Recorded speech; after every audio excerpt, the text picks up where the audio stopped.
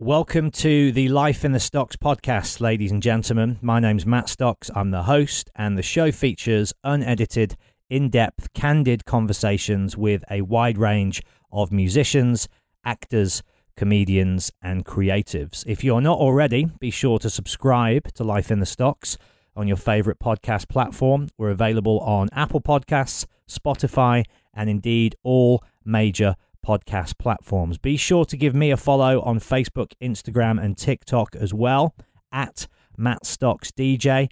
That way you can keep up to date with all of my live Q&A dates, my DJ performances, and of course, who's coming up on the show as well. But without further ado, let's crack on with the show, shall we? Here we go.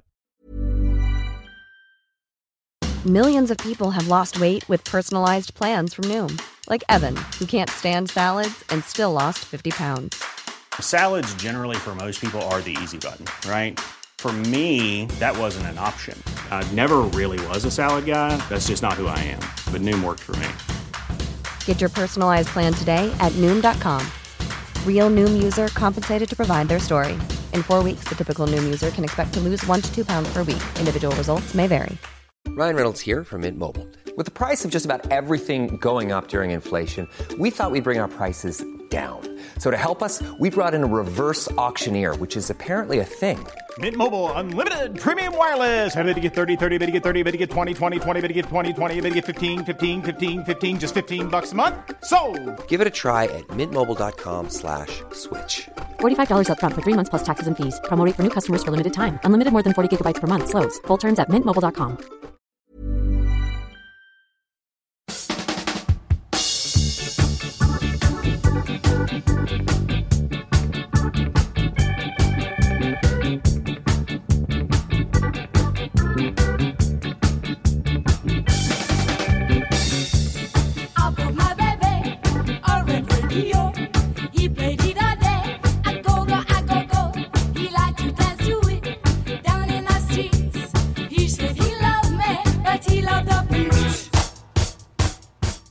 I mean, sold out shows across the UK with The Beat. Yeah. And then I've just seen recently you were going to be going over stateside with Rancid. Yep. Yeah. And Dropkick Murphys. Yeah. How about that? I know. If anyone had said this time last year, you're going to be doing that, we'd go, yeah. You know, sort of another year. Because we were just focused on recording another album, which is now recorded. So, yeah, it was all a surprise, really. It's just kind of built on everything. Yeah. You've been working the stateside a bit, haven't you? Did you do Coachella? We did Coachella in 2013. Back. Right.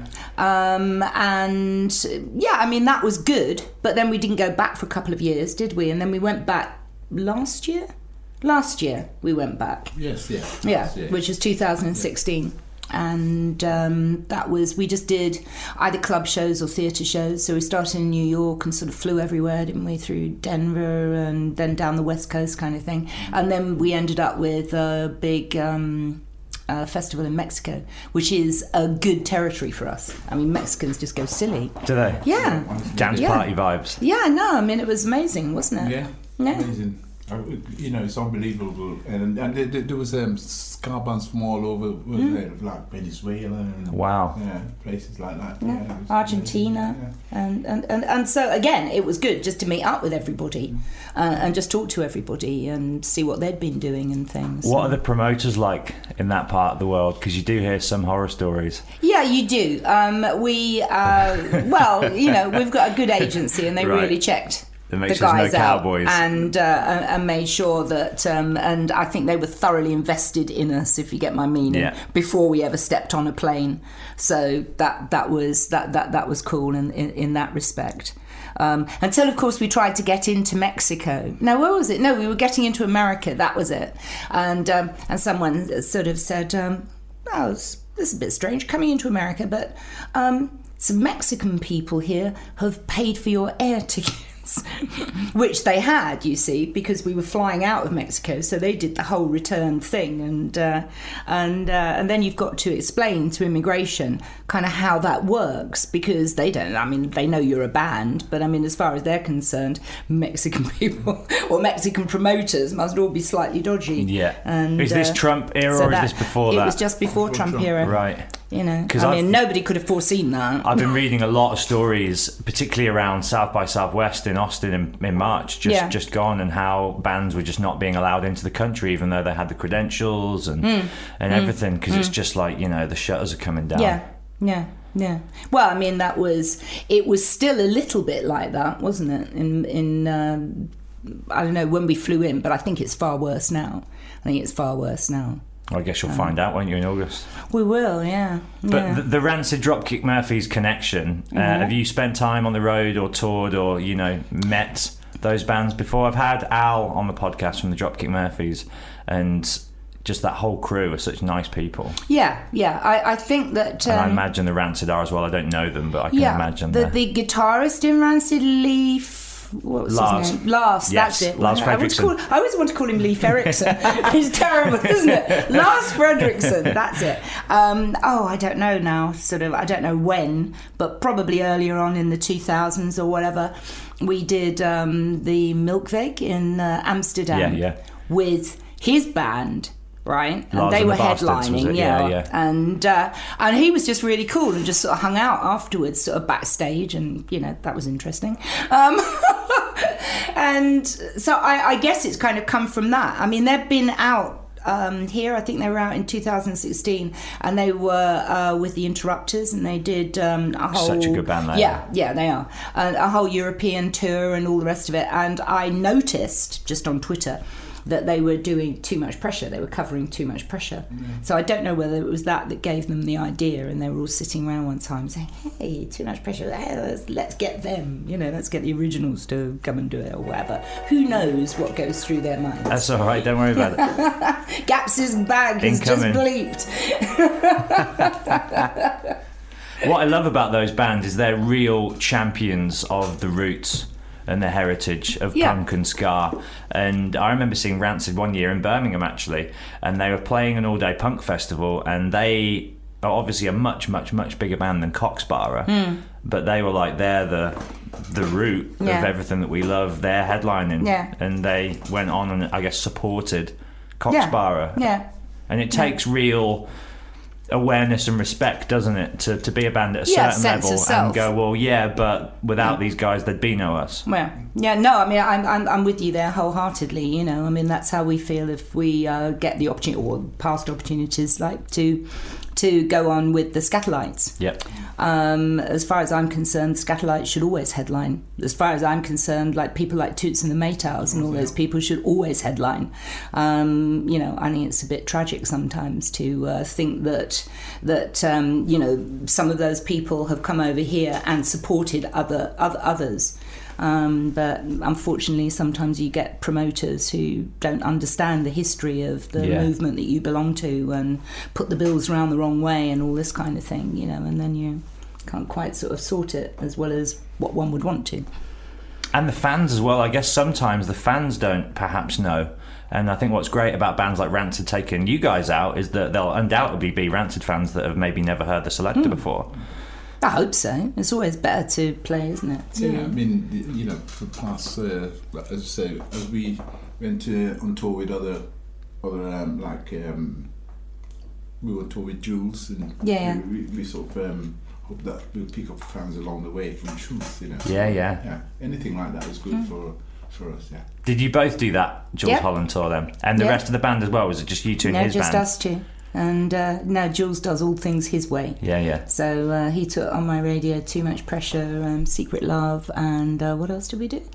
Train to Scoville. Train to Scoville, and sort of Jules and then you've got this big kind of horn section and come orchestra almost behind you sort of thing, and his brother on keyboards and piano and him on piano, and it was a bit of an extravaganza really. And I think that nobody knew what to expect, did they, when we came out? A lot of times you can see the surprise in the audience face. No. And they'd get up and have to dance without having to be asked, kind of thing, because I mean everybody's a lot of people there of a certain age and things like that, but it's a lot of young people too, as he caters for everybody. So they'd all come in, and they're all seated venues. We don't play seated venues ever. And so that was quite funny, really, wasn't it? Sort of seeing these people. Yeah. Who is that? Oh God, who's the guy? Which one? You know the Eisteddfod we did, the one in Wales. Okay. I have to say this off mic. That's okay. Who? He's playing dumb. Can't remember.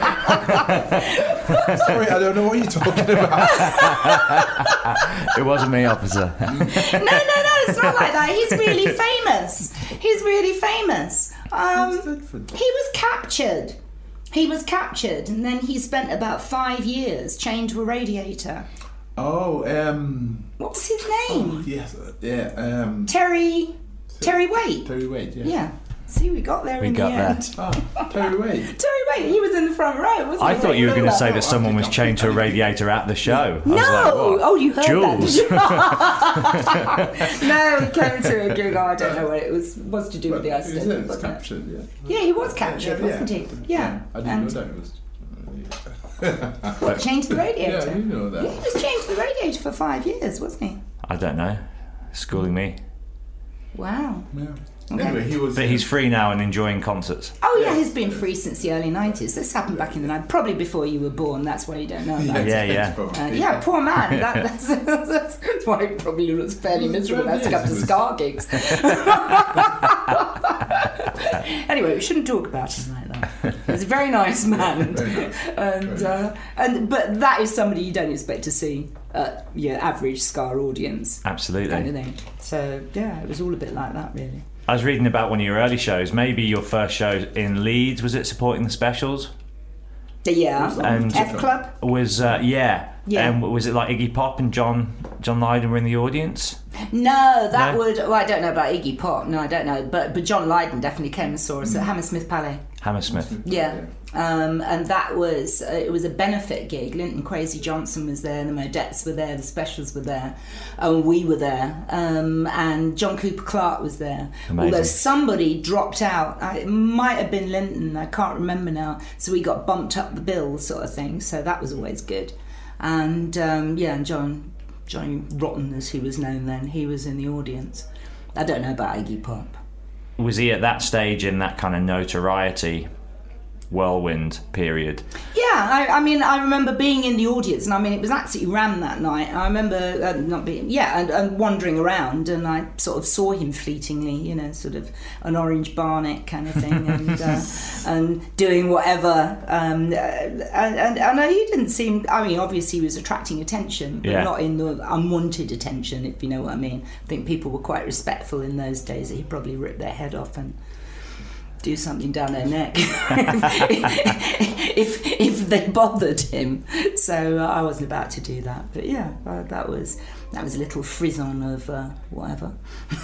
Could you tell me about some of the early two-tone and punk shows and try and paint the picture of what the crowds were like? Because I gather there was a lot of tension and division at that time amongst the subcultures and amongst the races as well. Was it pretty hairy? Yeah, well, it's pretty much as it is now. I suppose you find yourself on the street amongst a load of EDL supporters. It was a little bit like that every now and again. A couple of weeks ago in Birmingham, indeed. It was awkward, but I think too much gets made of it sometimes by the media from those times, because it's a really useful sort of peg to hang everything on, isn't it? That skinheads are all racist, skinheads are all this, and all that kind of thing, and mods and blah, blah, blah, they don't like each other either.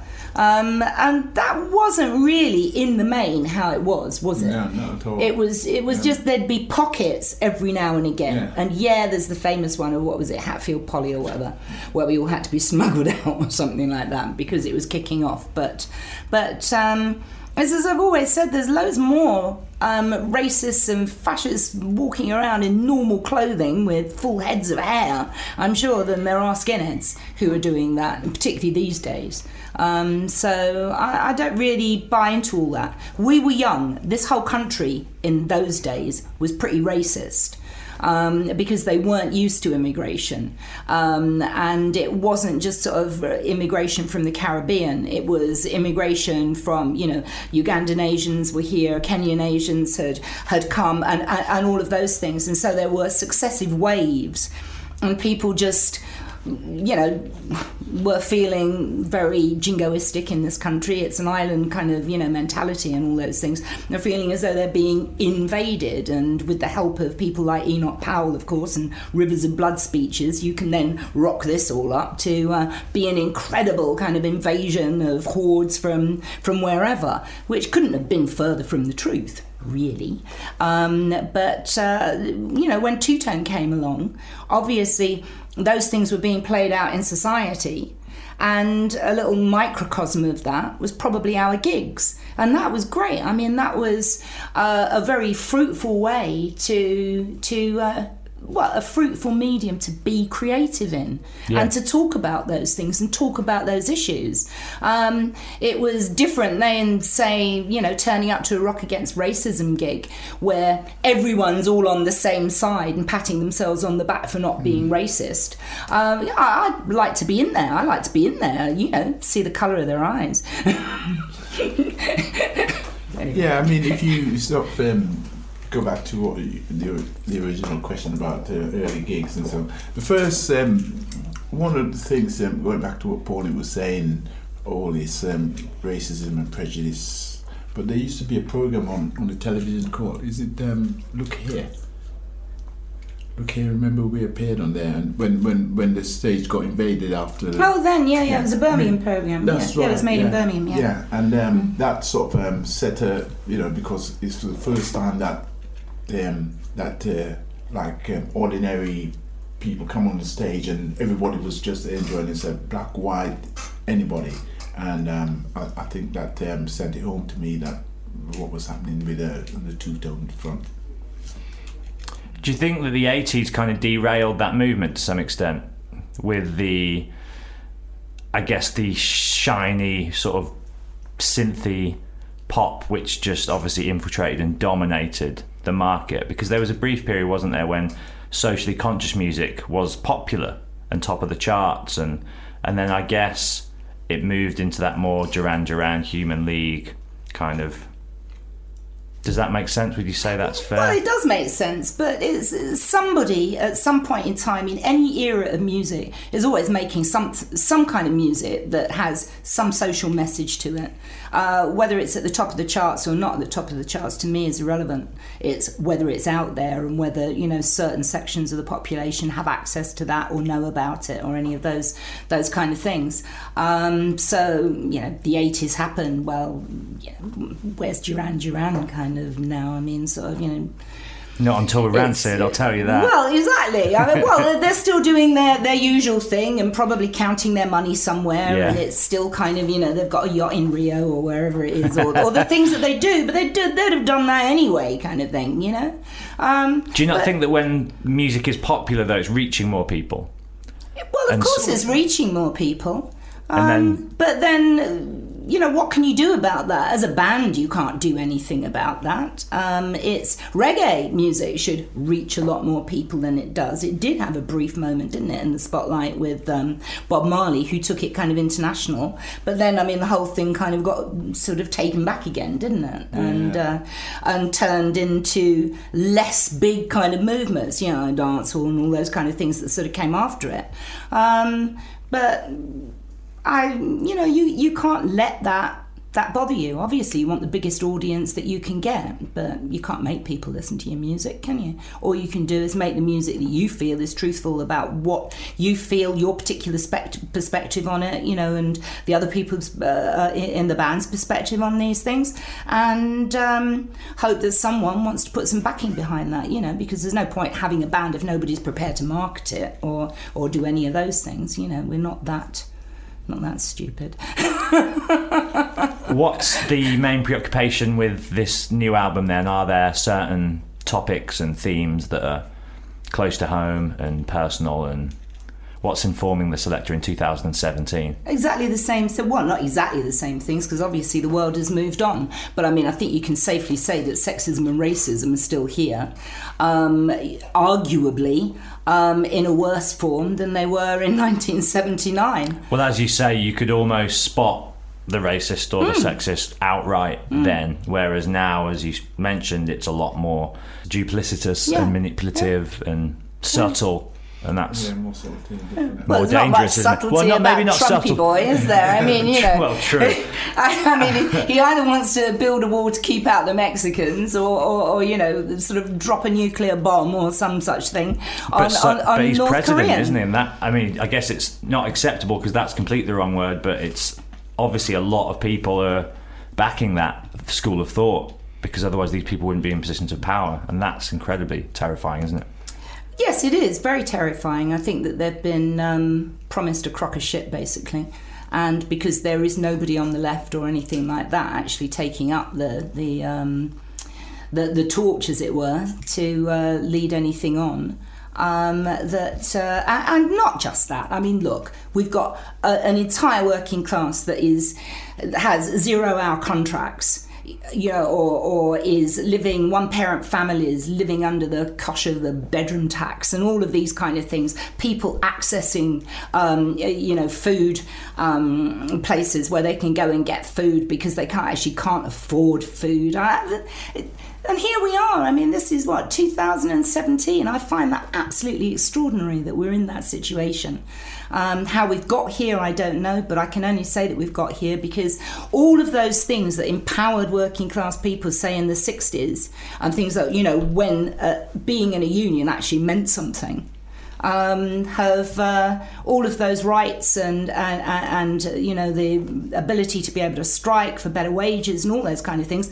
People have just kind of sucked up this nonsense which has been peddled to them, and just feel completely disempowered. So if some idiot comes along and sort of says it's them over there that's taking your jobs and all that, take back control, just take empty back control, slogans and you know, drop the mother of all bombs on them, and that should sort it out, shouldn't it? Well, that's about the most scary thing ever. But I think that people will wake up. People aren't stupid; they're just disempowered.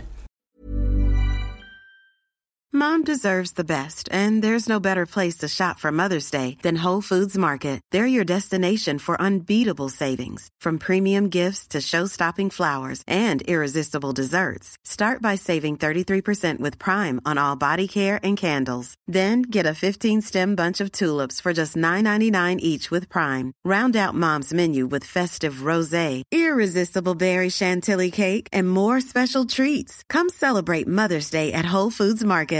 I'm Sandra, and I'm just the professional your small business was looking for. But you didn't hire me because you didn't use LinkedIn Jobs. LinkedIn has professionals you can't find anywhere else, including those who aren't actively looking for a new job, but might be open to the perfect role, like me. In a given month, over 70% of LinkedIn users don't visit other leading job sites. So if you're not looking on LinkedIn, you'll miss out on great candidates, like Sandra. Start hiring professionals like a professional. Post your free job on linkedin.com/people today. Hey there, it's Michelle Norris. I'm host of a podcast called Your Mama's Kitchen. When I travel, I'm usually looking for a way to find a taste of home when I'm not at home. And one of the things I love to do when I am at home is entertain. And Airbnb allows me to do that. When I was in California recently, I rented a house that had a great kitchen. And when we were sitting around the table, we were all thinking, we're in someone else's house. Someone could be in all of our homes as well. If you have a home, but you're not always at home, you have an Airbnb. Your home might be worth more than you think. Find out how much at airbnb.com/host. There does seem to be now a younger generation of people who are more progressive and accepting and less fazed by people of a different skin orientation or a different, you know, sexuality. And I think that's promising. I think that's very promising. You know, we're now part of an older generation. I mean, you know, I'm twice your age. So you just got to wait for our generation die off, basically, and maybe a lot of those ideas will just die off with them, because there's no convincing. If someone has reached a certain age, there ain't no convincing them that racism is a bad thing, or homophobia is a bad thing, or any of that kind of stuff. The die is cast. Yeah, the die is cast, and there's not much you can do. And they will probably vote in a conservative way, and consider that being part of Europe is not good for them because they like to go to Clacton every year because that's a nice UKIP place to go and paddle. I really don't know, but I mean that's the kind of vibe that I get, and nothing fills me with more hope than seeing a younger generation who just hang like all kinds of different music and all those kind of things, and don't seem to be burdened with that nonsense of racism and sexism that our generation got burdened with. I guess the worry is just whether or not they're going out to vote, though, isn't it? Because there's almost like a... You're not going to fix anything with a ballot box. You're not going to fix anything with a ballot box. I can't think of any regime change anywhere in the world that has happened necessarily through the ballot box. If you want power, you've got to take it. And you've got to know that, you're going to have to fight for it. And my hope is that young people, before our generation manages to destroy this planet, which is they're well on the way to doing that, I hope that they realise that. So you think that there is, and I don't want to take your quote out of context at all, do you think that there is almost no hope in the political system as it stands? I'm talking about the parliamentary system. Yeah. I'm not talking about, a political system. Right. I'm just talking about parliamentary politics. Right. We don't have any... We have what? A load of careerist people who don't give a damn really about sort of, the population. We're just numbers they crunch. Yeah. And that's left and right. Yeah. Yeah. To a large extent, and if somebody does stick their head up above the parapet, which we know who that is possibly at the moment, then it's you've got Bernie Sanders, I suppose, in America, and you've got Jeremy Corbyn here. But whatever you may think about Jeremy Corbyn, at least he is spawning some young people through Momentum and those kind of things to actually begin looking at what the issues might be. I mean, who wants a bunch of young Tories running the country, for heaven's sake, It's, what are you going to end up with? You're going to end up with Boris Johnson, which is a fairly scary thought. Well, he's another one who parades himself as like almost a harmless kind of clown, doesn't he? But buffoon would be the word that springs to mind. He's not a buffoon. I mean, for heaven's sake, he edits and the Spectator. I mean, that's not done by a buffoon, is it? I mean, he may peddle that kind of nonsense and all the rest of it. Yeah. But I mean, if you want to see someone who is a proto-fascist, look at Boris Johnson, because that'll be what's looking back at you in a mirror. Going back to the music, because politics can be draining. You mentioned the Interrupters. Are there any other younger bands that you look to and sort of admire and see them doing exciting things, either within guitar-based music or just from any other ends of the musical spectrum? Because it's so kind of... music's so diverse now, isn't it? Yeah, I mean, we've been out on tour a number of times, twice with the Tuts. I can imagine quite comfortably fit on a lot of different style bills. Yeah, with an all-female band, the Tuts, they're great. I mean, they're into this whole kind of DIY ethic of kind of, thrashing their guitars, being generous or whatever, writing their own music, getting everything, sort of... I don't know. It's that's refreshing. And like coming on an encore with us and just sort of skipping around the stage or doing Gaps's dance in the middle of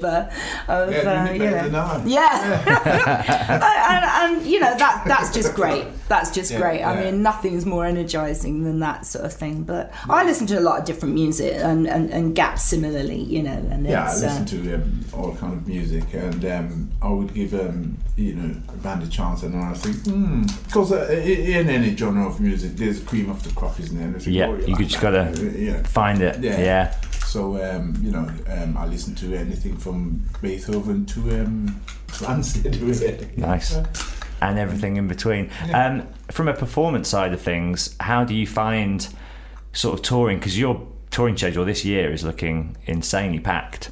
How do you find being on the road at this stage in your lives and, you know, still playing shows and maintaining that energy that you obviously set your stall out day one? We're this high energy, celebratory party band.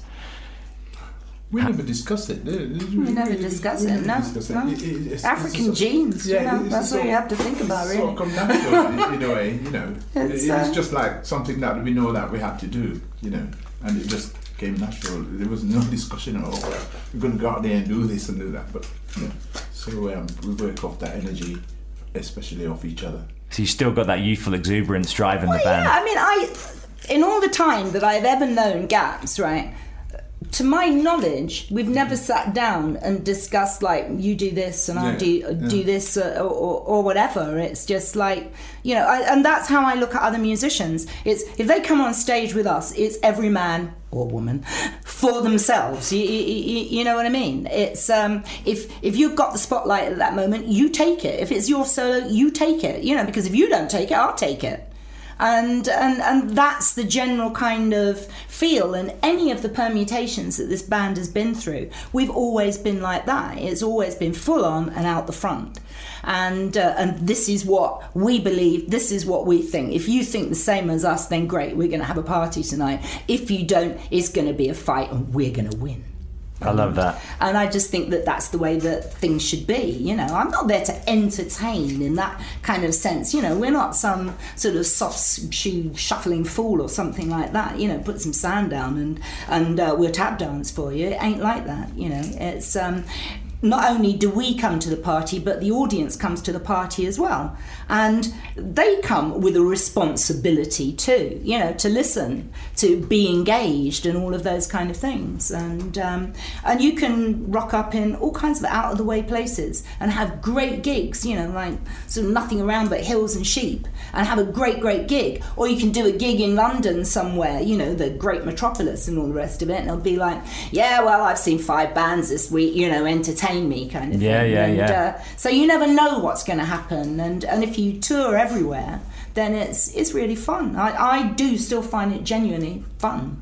Do you still get surprised on a like weekly or even sometimes daily basis? Daily. Is that part of the attraction and the appeal of still doing it? And yeah, when you get to a certain age, I think that, you know, getting up in the morning, you think, yeah, you know, I can do this today and go and do a gig today. It's, and not know what's going to happen. And not know what's going to happen, and that's quite a good place to be, I think, at our ages. If there's a gig day, then you look forward to the time that you're going on stage, like 9 o'clock, 9:15, and you say, yeah, this is it, because each and everything that you do before that time, it's just a lead up to that, right? So so I sort of look forward to going on stage.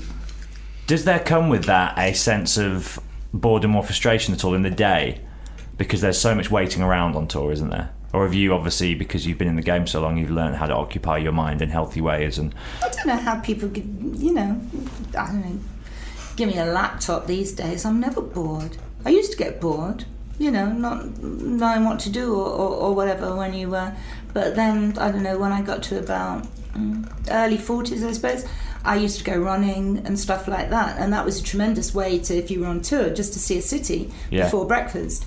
And you could run all over the place, cause, you know, places where cars can't go, so you can get to know half of Europe that way, sort of thing.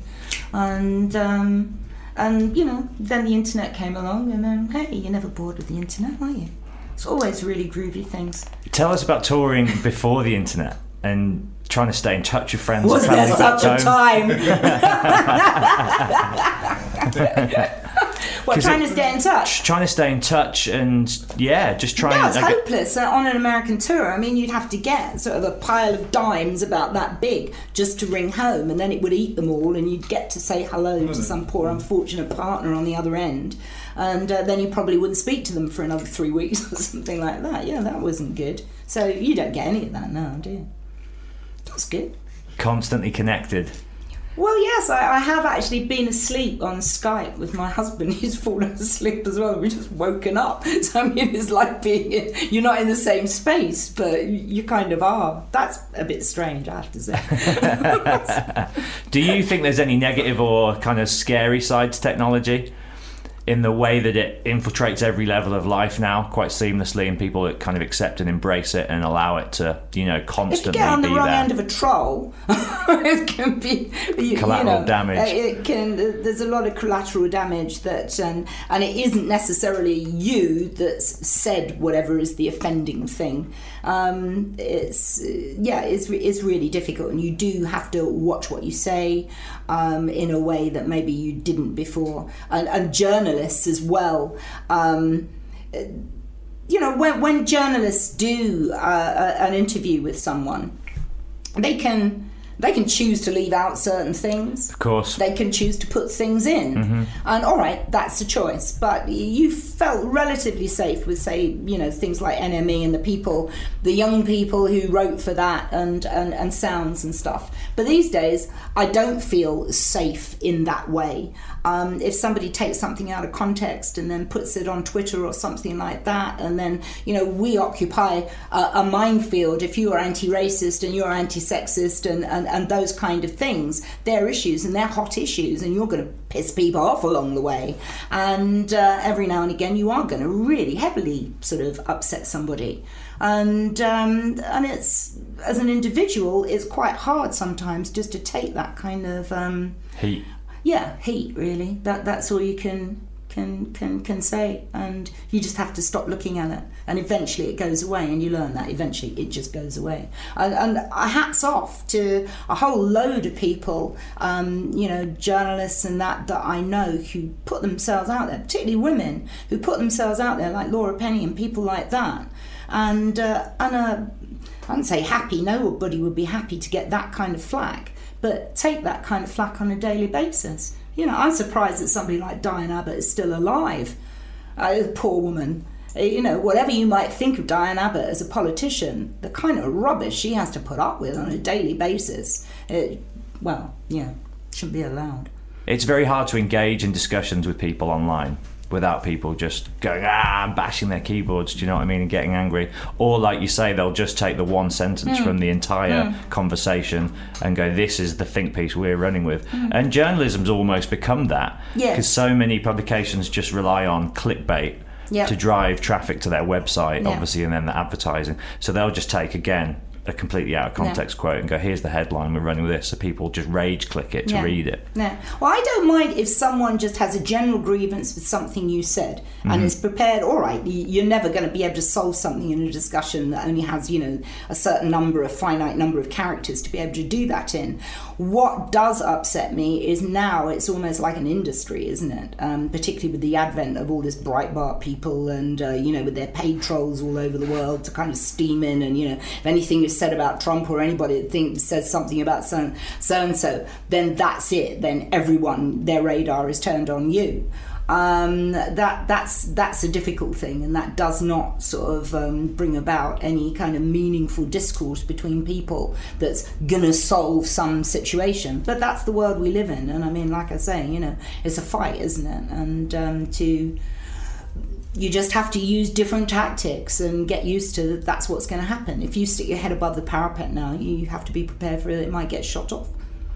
Literally. What is the best thing about being in the Selector for both of you two?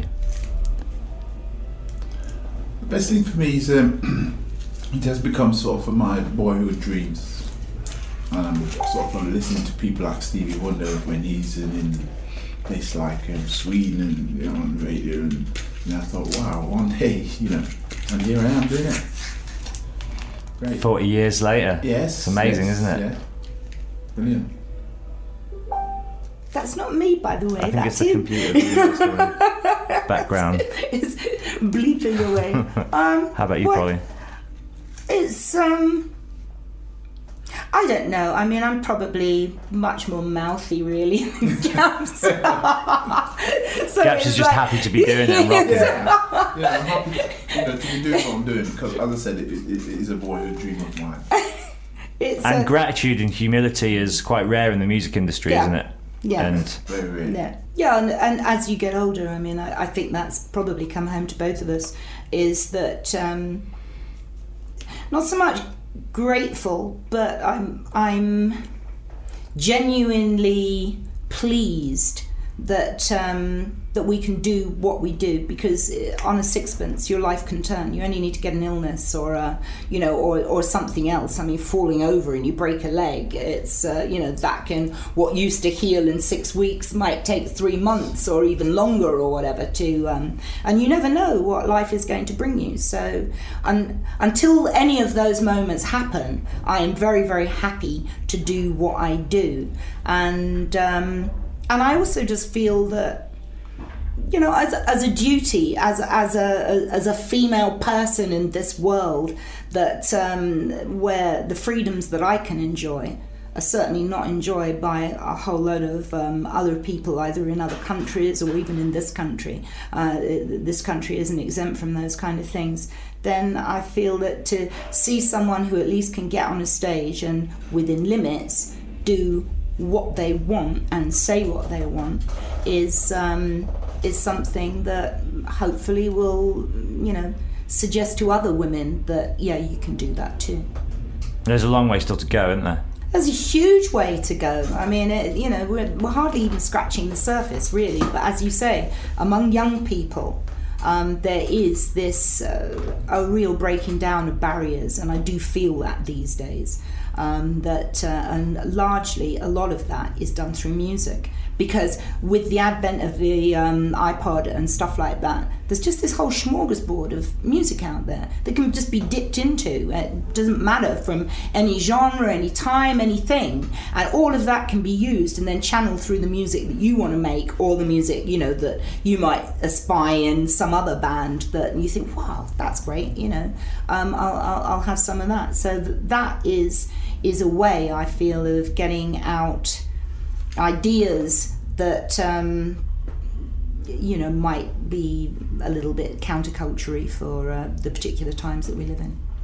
Do you still think the album, as a statement, as a kind of a package, a form of art, however you want to call it, do you think that still is enjoyed in the same way? Because I know you're very much an album band, and you obviously take great care in not just the singles you release, but the collections of work. Do you think that with the iPod means of consumption, that has kind of taken away some of that album from start to end listening that you used to obviously categorise maybe? I think it's interesting to see that vinyl sales have increased. Certainly our vinyl sales, I mean, when we put the last album out, Subculture, we never thought we'd end up in the vinyl charts in that way, and you're just thinking, wow, well, that's very different. I mean, nobody, even 10 years ago, you wouldn't have thought about putting out something on vinyl. Well, that format was pretty much gone, wasn't it, 10 years ago? Yeah, totally gone. And everyone had got rid of the technology that allowed you to, so they've had to kind of, rebuy it and all this kind of business. I suppose that's a growing thing, but I don't know. It's weird when you do an album these days, because you think that if people latch onto anything, they'll latch onto 1 or 2 songs off it. They'll stream those or listen to it on whatever format they're, iTunes or Spotify or something like that, and you'll get 0.0001 penny for each of those streams, and but you've got to live. We happen to be in the fortunate position where we're not the hugest band, but we have a fairly solid name and people know what we're about, what we do. We've been around for a long time, and if we put some tickets on sale, people will buy them and come and see us. Because that's where you make your money nowadays, right? Is touring. Yeah. And that's what I mean. We're in a fortunate position to be able to do that. If you're a young band and you're being streamed maybe a lot of times, it's still difficult to go out there. And I mean, someone was telling me the other day that if you're a young band, it can take 6 years or whatever to break an act now. We did that in 6 months. Amazing. Yeah. Amazing. Those times aren't, I'm not saying they're not there for some artists these days, but I mean, it's, a lot of people who were around at that time were probably doing it in 6 months. Yeah. Toto Coelho sort of springs to mind. What's the other band from Coventry? Is it King? Oh, King, yeah.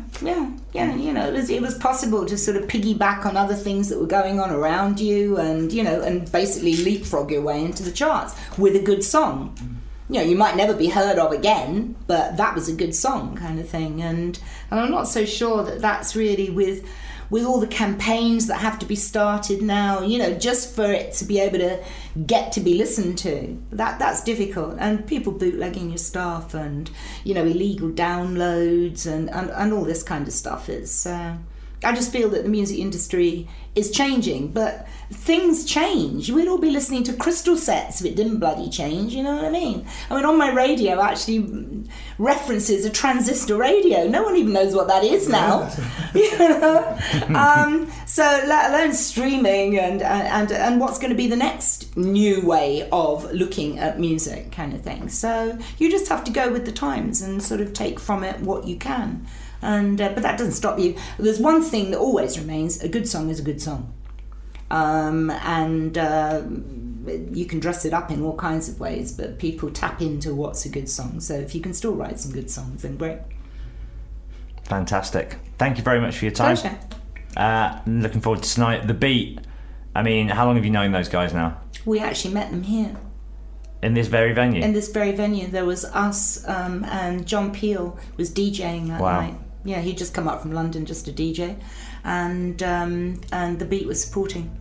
So it's come back around. Weird. That's amazing. Yeah, they played Slam Dunk Festival actually. Yeah. Which is, I guess, you know, more of a kind of young person's festival, very young, and they were on the stage that I was hosting, the sort of Scary orientated stage, and just watching young kids, I think, who'd for the large part not heard of them, or certainly not heard their music, just getting into it and being introduced to, again, the root of many of the bands that they enjoy was amazing to see. Yeah. And he's got Rankin Rogers, got his son on stage with him. Absolutely. I mean, Young Junior sort of, you know, adds a whole other dimension to it, which obviously wasn't around when we were there. Dave Wakeling was there and stuff. But, you know, in essence, things haven't, you know, just everybody's older, which is kind of cute in a way. That's amazing. Well, I'm looking forward to the show. Great talking to you. Thank you, Matt. Enjoy your summer run in the US with Rancid and Dropkick Murphys. Cheers. I look forward to some stories from that when you're back. Oh, yeah, you'll get some. Thanks.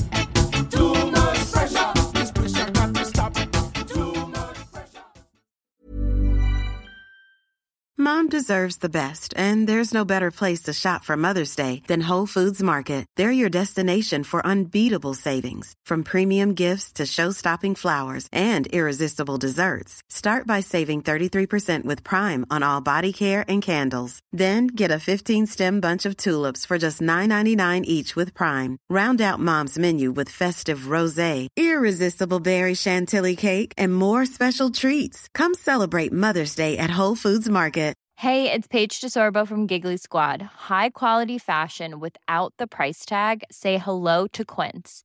I'm snagging high-end essentials like cozy cashmere sweaters, sleek leather jackets, fine jewelry, and so much more. With Quince being 50 to 80% less than similar brands.